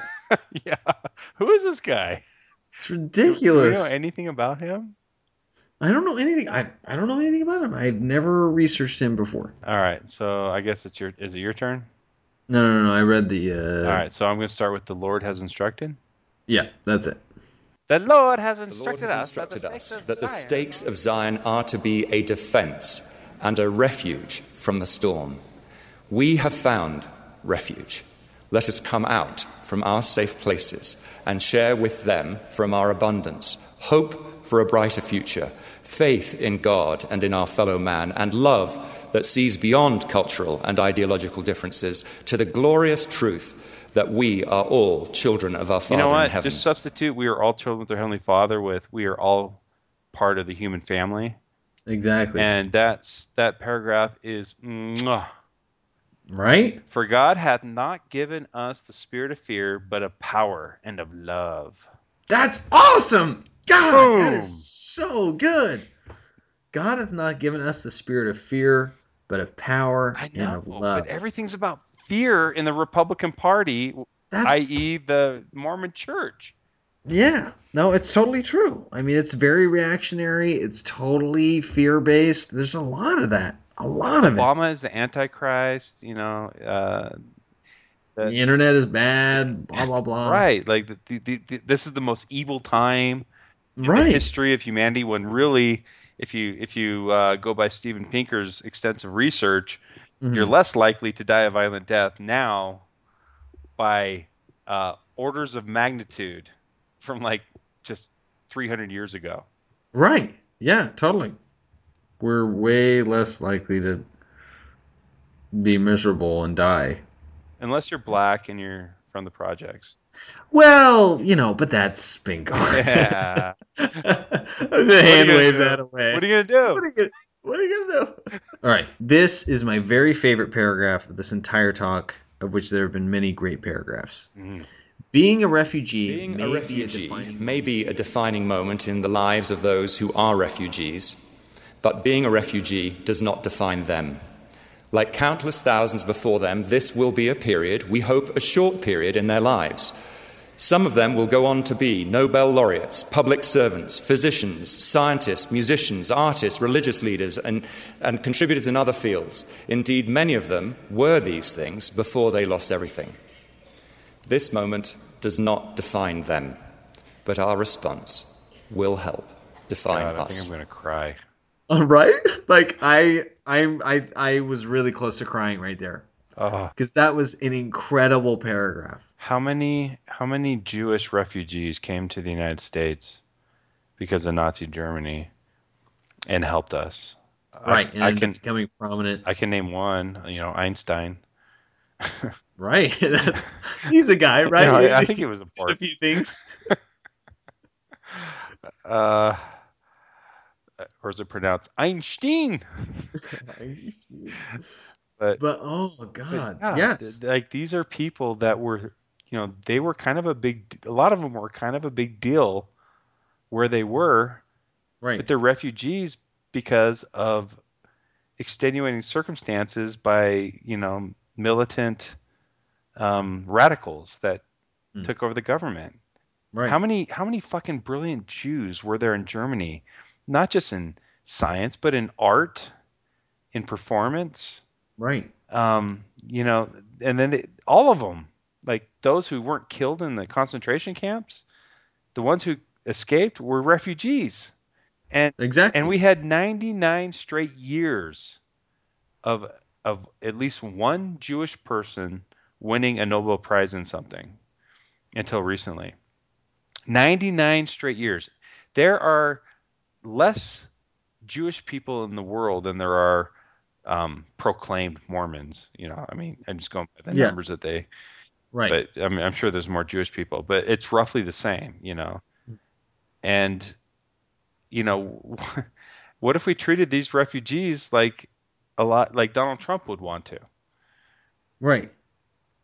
Yeah, exactly. What if we said, "Oh no, there's no place for you. You're not like us. You're other." I mean, yeah, exactly. We're approaching things through the xenophobic lens of exclusion and fear. It's just, God, that last sentence, oh my this God. moment does not define them, but our response will help define us. That's like personal accountability that you rarely see in conference. God, that is such. Oh, that is a great sentence. I think we're both orgasming.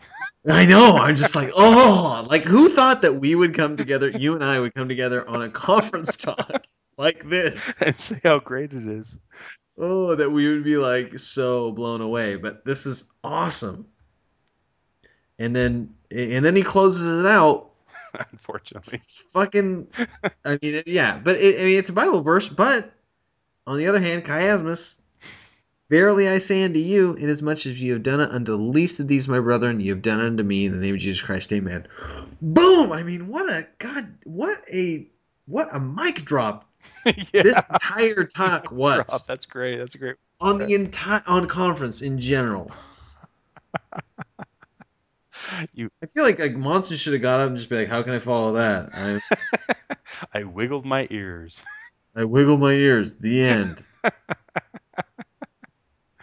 Conference is over now. You've heard the best thing. Like, yeah. So this talk, after this is the first time I read it,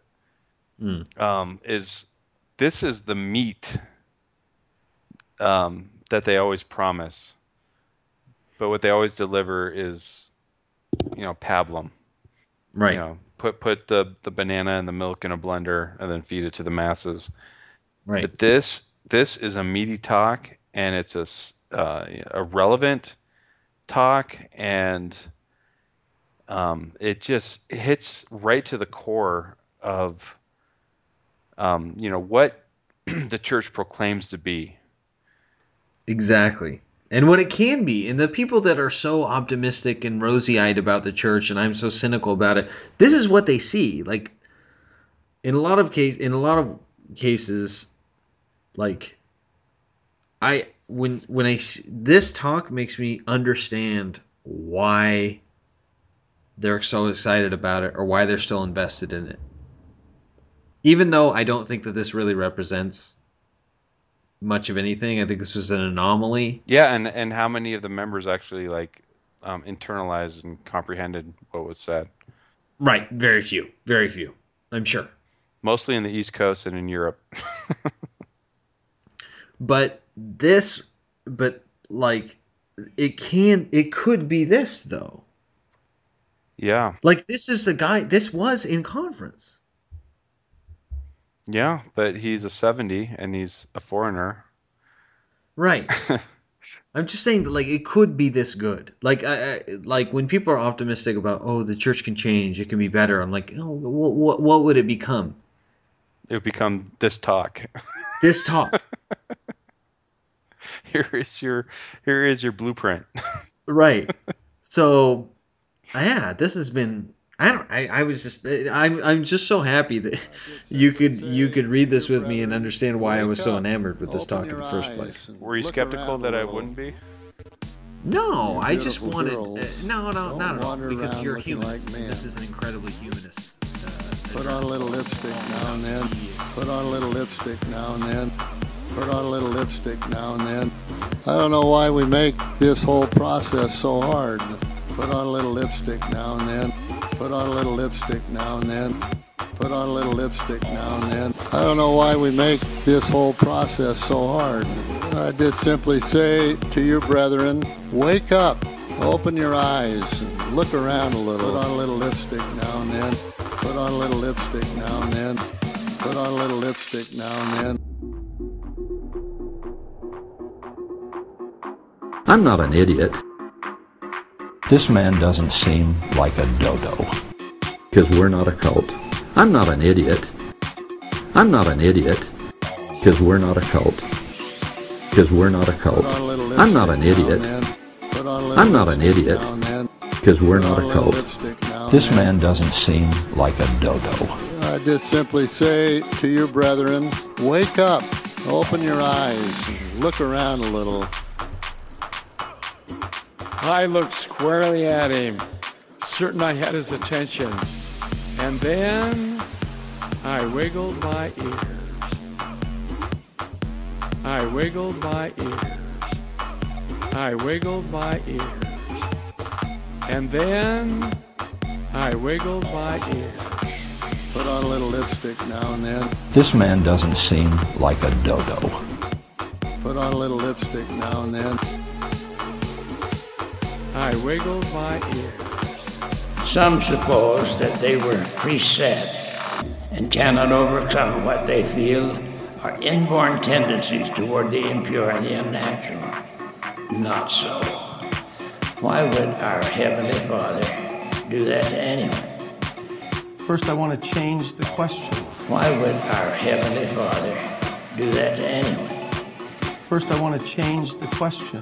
I looked squarely at him, certain I had his attention, and then... Taste of a pickle. An occasional dip in the brine and distinctive taste of a pickle. I'd simply say to you brethren, put on a little lipstick now and then. Why would our Heavenly Father do that to anyone? Put on a little lipstick now and then.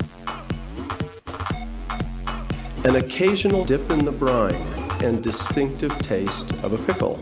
Steady, sustained, and complete. Steady, sustained, and complete. Steady, sustained, and complete in the brine. This man doesn't seem like a dodo. There are no homosexual members of the church. I don't know why we make this whole process so hard. And distinctive taste of a pickle. There are no homosexual members of the church. An occasional dip in the brine. This man doesn't seem like a dodo. Steady, sustained, and complete immersion. Put on a little lipstick now and then. Put on a little lipstick and now and then. distinctive taste Put of on a a little pickle. lipstick now and then. And distinctive taste of a pickle. And then... Hi, this is Hillary. Matthew. Ryan. Carol. Ashley. And I like to play bingo online while listening to Infants on Thrones. You can comment on this episode on the website, infantsonthrones.com. And if you really like what you hear, give The Quorum a 5-star rating and write a short review on iTunes. I did. Anyone for the closing prayer?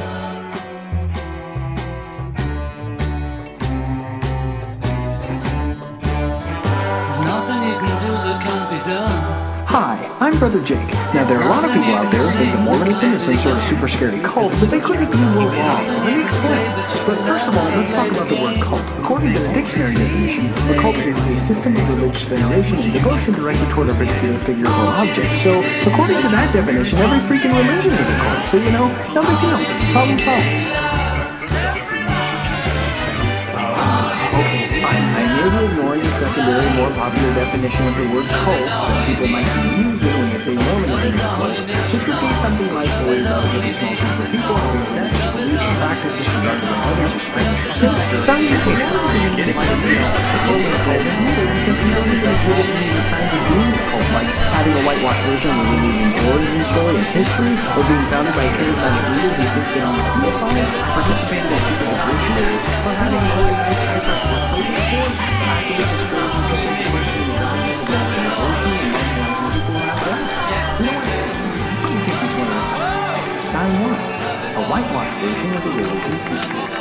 Mormonism doesn't do this at all. We've always been pretty close. All right, fade it there, shall we? Okay, put the red lights off. This is Johnny Rhythm just saying good night to you all, and God bless you.